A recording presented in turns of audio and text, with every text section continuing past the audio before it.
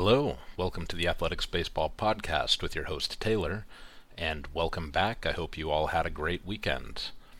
Today, we are planning on talking about two new players to the Oakland Athletics. That would be, first, Ryan Noda, the prospect from the Dodgers minor league system, who is primarily a first baseman, but also a corner outfielder. He's played about as much first base as outfield, and we picked him up in the Rule 5 draft. So we're going to start off talking about him, and then we're going to talk about the A's free agent signing of Trevor May.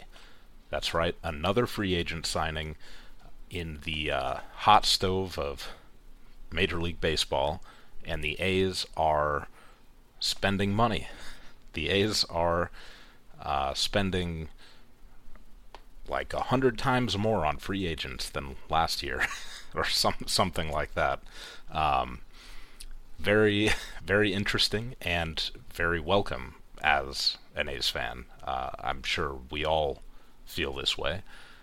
I wish that we could have had just a little bit of this, maybe like $5 million spent on like two free agents last year, just so that we could have avoided the 100-loss season, which really was not fun as a fan. I'm sure you all know. I felt like we actually could have just spent $5 million on two league average relievers, and that maybe that alone would have avoided that 100-loss season. So yeah, that was kind of frustrating from my perspective, and now it's, we're actually doing that. It seems like, and I think even without this we would have avoided the 100-loss season for this year. I think we're going to be better, just because our young guys are already going to be developing quite a bit, but this is a step in the right direction and might lead us towards that 75-win season that I talked about, I believe, on the last podcast. That would be lovely. Before I get into these two players, I just want to remind everyone that you can reach me with questions, suggestions, comments at athleticsbaseballpodcast@gmail.com, and you can also find me on Athletics Baseball Podcast on Instagram. So if you haven't already, go ahead and check that out, and it'll remind you of any podcast updates, and also when the season starts, we'll be trying to post daily starting roster notifications and updates for the team. So go ahead and give us a follow on Instagram, and rate and review this podcast wherever you listen to podcasts if you enjoy this podcast. Now, that said, let's talk a little bit about Ryan Noda. And I think that this is a great Rule 5 draft for the A's, and I think that A's fans are going to really enjoy this guy, and I think that we might enjoy it a little bit better because it's a free gift from the Dodgers. I don't know if other A's fans feel similarly as I do about the Dodgers. I'm not going to go as far as to say that I necessarily hate the Dodgers, but I don't love the Dodgers. I am an A's fan, obviously, so I love the A's, and I don't love a lot of other teams other than the A's, but the Dodgers beat the A's in a World Series, and the Dodgers get the media love, and the A's do not get any love. So, the Dodgers are one of those teams, sort of like the Yankees, that get to splash their big market money around and often get to become the eventual enjoyers of A's talent. And it's kind of nice if we get to enjoy some Dodgers talent this time around. So hopefully he turns out to be pretty good for us. And, the A's have done pretty good off of Rule 5 drafts before. Mark Canha was a Rule 5 draft, as well as others. But let's get into Ryan Noda. He, like I mentioned, played first baseman about half of the time defensively, and the other half was split between left field and right field. He is a big guy, 6'3", 217. That's what he's listed at. I've seen a couple videos of him in the last year, in 2022 season, and I think he might be a little bit bigger than that now. And I don't mean to say that he has gotten fat. I think that he has added some strength, and he's looking strong, he's looking big, and very athletic.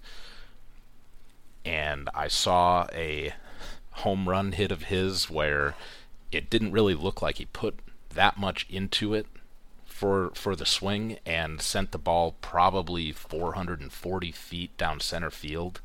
And I like that. I think you like that.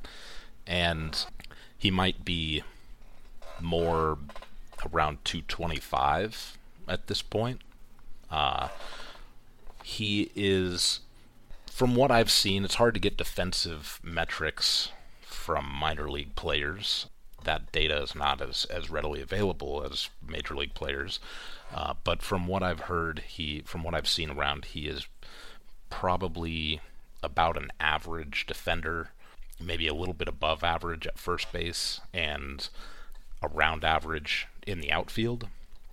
And he's a very athletic guy, so I think that he could probably do decently at any three of those positions in the major league. I think that we will probably be looking to give him a lot of chances at first base, because first base was not a stunning position for us. We had Seth Brown playing a lot of that, and Seth Brown, we need his bat in the lineup. But I'm actually going to do a little bit of a player comparison between him and Seth Brown. I think that he could end up being a little bit like Seth Brown, with more walks and more strikeouts. And I think, last year we needed Seth Brown in the lineup, and we still do.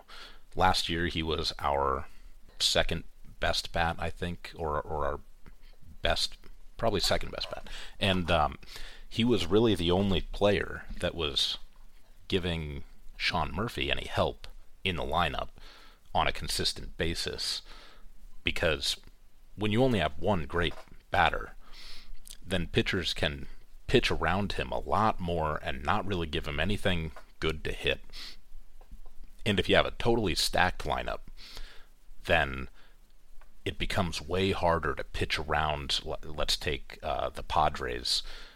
If you have a lineup with Manny Machado and Juan Soto and Fernando Tatis back to back, who do you pitch around there? You can't. You can't walk one of those guys, because if the next guy gets a home run, then it's, so we didn't have that as the A's at all.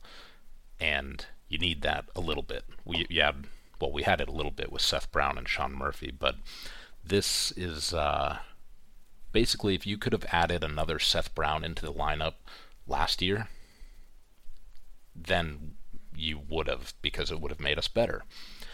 And I think this is basically going to be adding offensively sort of another Seth Brown, but it also as a rookie with a lot of chances to improve. And as a rookie, he is a little bit on the older side. He's going to be going into his age 27 season, but I've said it before and I'll say it again. I don't think that that's necessarily anything wrong with him or with other rookies coming in, because the rookies that are coming in now, they were in the minors during 2020 COVID season, which unfortunately they didn't play at all. There was no minor league season in 2020, and that just kills the development of these guys. And at the minimum, even if it doesn't kill it, what it does do is delays it by a year. So what you would maybe be seeing is, if it wasn't for that, he'd be making his debut at 26 years old. And that's not too bad. That's still, he's not like a young guy with that, but he's not, it's not like somebody's making their 29-year-old MLB debut. He's sort of a three true outcomes style of player a little bit, with decent batting average, really, really good on-base percentage, and a lot of power in his bat, and also with some speed on the bases. Let's go into some of his minor league slash lines. As a rookie at 21 out of college, in the rookie league, I should specify, 365 batting average, 507 on base, 575 slugging for a 1.082 OPS, which is amazing. It's fantastic, and it probably indicates that he didn't really need to spend his whole season in that first year in the rookie league, because a 507 on base is just ridiculous. That was his first season. It was amazing. His strikeout rate was still pretty high, but it was the lowest it's been in the minors, which makes sense because it's the rookie league. He struck out that season at a 21.7% rate, which is still pretty high. For comparison's sake, take a look at Seth Brown's strikeout rate, which is pretty high. Last year at 2022, it was 26.3%, so a little bit better than that, but 21% is still not a fantastic strikeout rate. Let's look at another batter like Tony Kemp, who only had a 12.4% strikeout rate. That's, on the other hand, that's a really good strikeout rate. Sean Murphy, 20.3% strikeout rate. So you can see that rookie season, he was a little bit worse at strikeouts in the rookie league than Sean Murphy was last year in the major league. And it just got worse from there, strikeout rate-wise. But it's okay because he sort of balances it out with a really, really high rate of walks. In single A, he batted .256, .421, .484 for a .905 OPS and a 25.6% strikeout rate. He also had a 20.7% walk rate that year, which that's a pretty high walk rate. That's pretty good. That's a bit of an undersell. I should clarify that for you. That's a fantastic walk rate. That's double what Sean Murphy was being walked at last year. That's double what pretty much anybody gets walked at in the major leagues.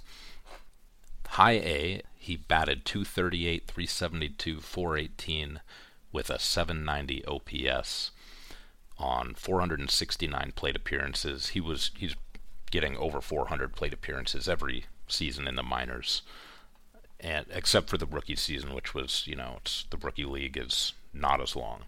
276 plate appearances on that. But the high A season for him was probably his worst. His batting average was down, his on base was down, and his slugging was also down.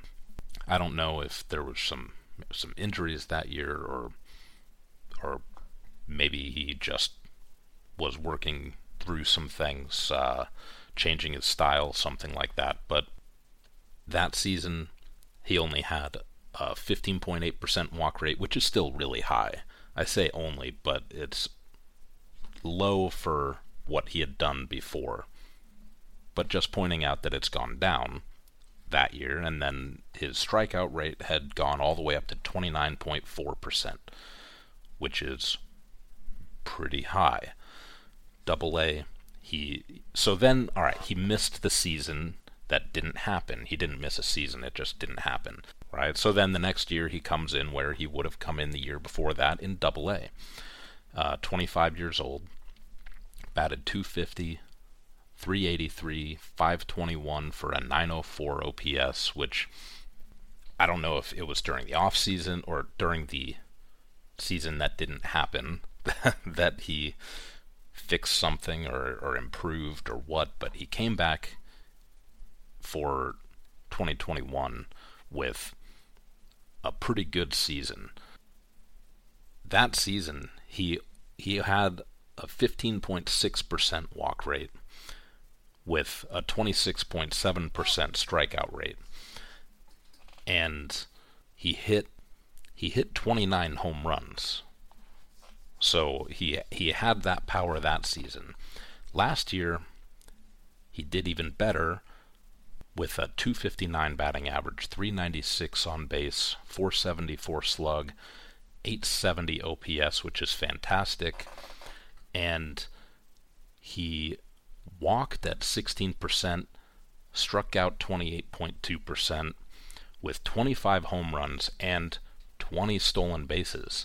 So double threat, speedy guy, which is really impressive given his size. But like I said, he's a very athletic guy, so it's not that surprising that he has a little bit of speed. But, his strikeout rate is still really high, and that's really the only thing that you can look at with him and say that if you could fix one thing, if you could lower that to just a consistent 20% strikeout rate, that would be fantastic. And I don't see it happening, at least not anytime soon. However, he's still going to walk at 50% more of a rate than anybody else on your team, so maybe it's something you can live with. A 3 true outcomes guy works, as we've seen in the recent years in MLB. And my prediction for his performance over this next season, assuming that the A's stick with him and give him his 500 plate appearances that he should be getting, I believe, and also I think that would be crazy if we didn't give him 500 plate appearances and keep him on the team the whole year and turn him into an A and see what he can do. I think it would be crazy. But my guess, because, he's jumping up to the majors, you expect a little bit of regression, I'm going to say a .230 batting average, .350 on base, .420 slugging, for about a .770 OPS, which I don't know if you heard my last podcast about Jace Peterson and Aledmys Diaz, but the both of them are probably looking at around a 700 OPS season.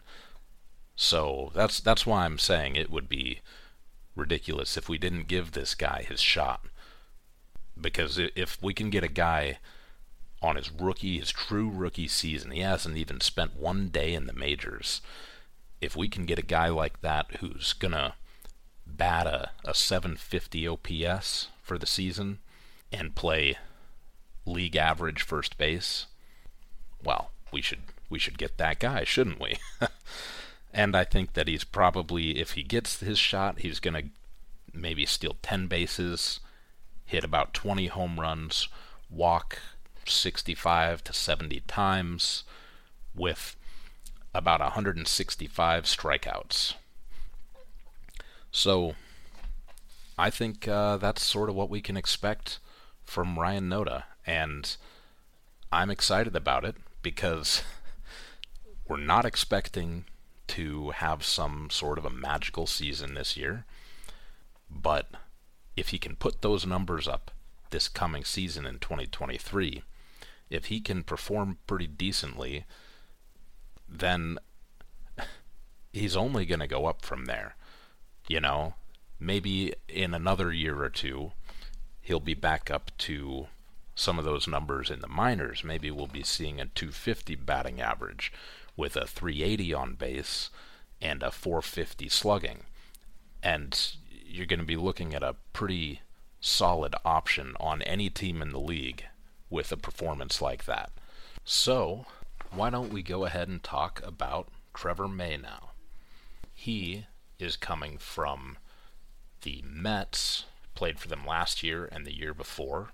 He is a right-handed reliever, 6'5", I believe. Yeah, 6'5", 240. So big guy, big mound presence, right-handed pitcher, and he's going into his 33-year-old season on a one-year contract with the A's for $7 million with an additional potential incentive pay of $500,000 based off of performance. And I like this signing for the A's for a couple of reasons.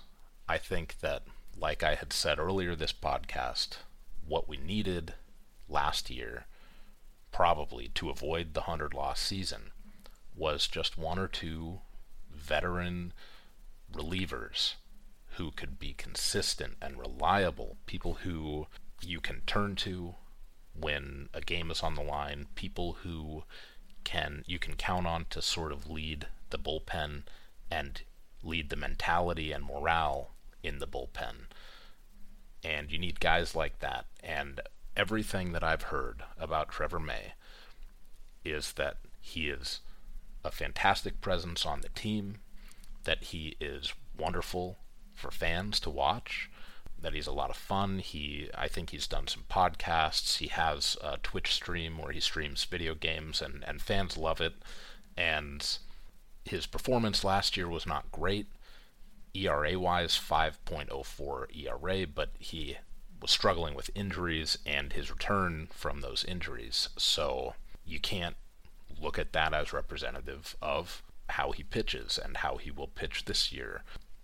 Official projections have him coming in with a 3.72 ERA and back to 62 games pitched, 62 innings, which is on par with what he would normally pitch during a full healthy season.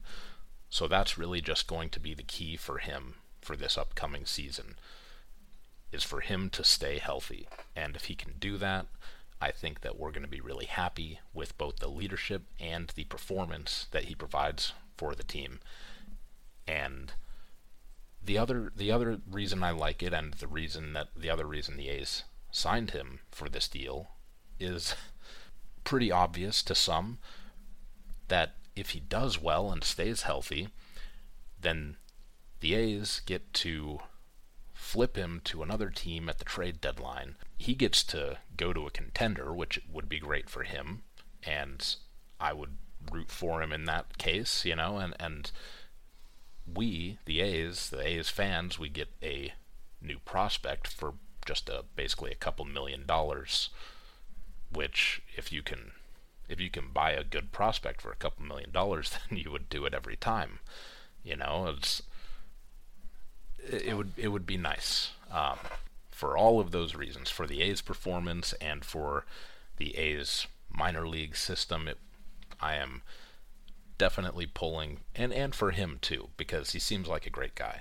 I am pulling for Trevor May to have a great bounce back year, stay healthy, put in a 3.7, maybe 3.6, 3.5 ERA, and just have a great return from those nagging injuries that he had last year. So I'm pulling big time for both of these guys, Ryan Noda, Trevor May. Hope you have great seasons. I hope that all of you have a great week, and I will talk to you guys on Thursday when the next episode drops Thanks for listening. See you next time.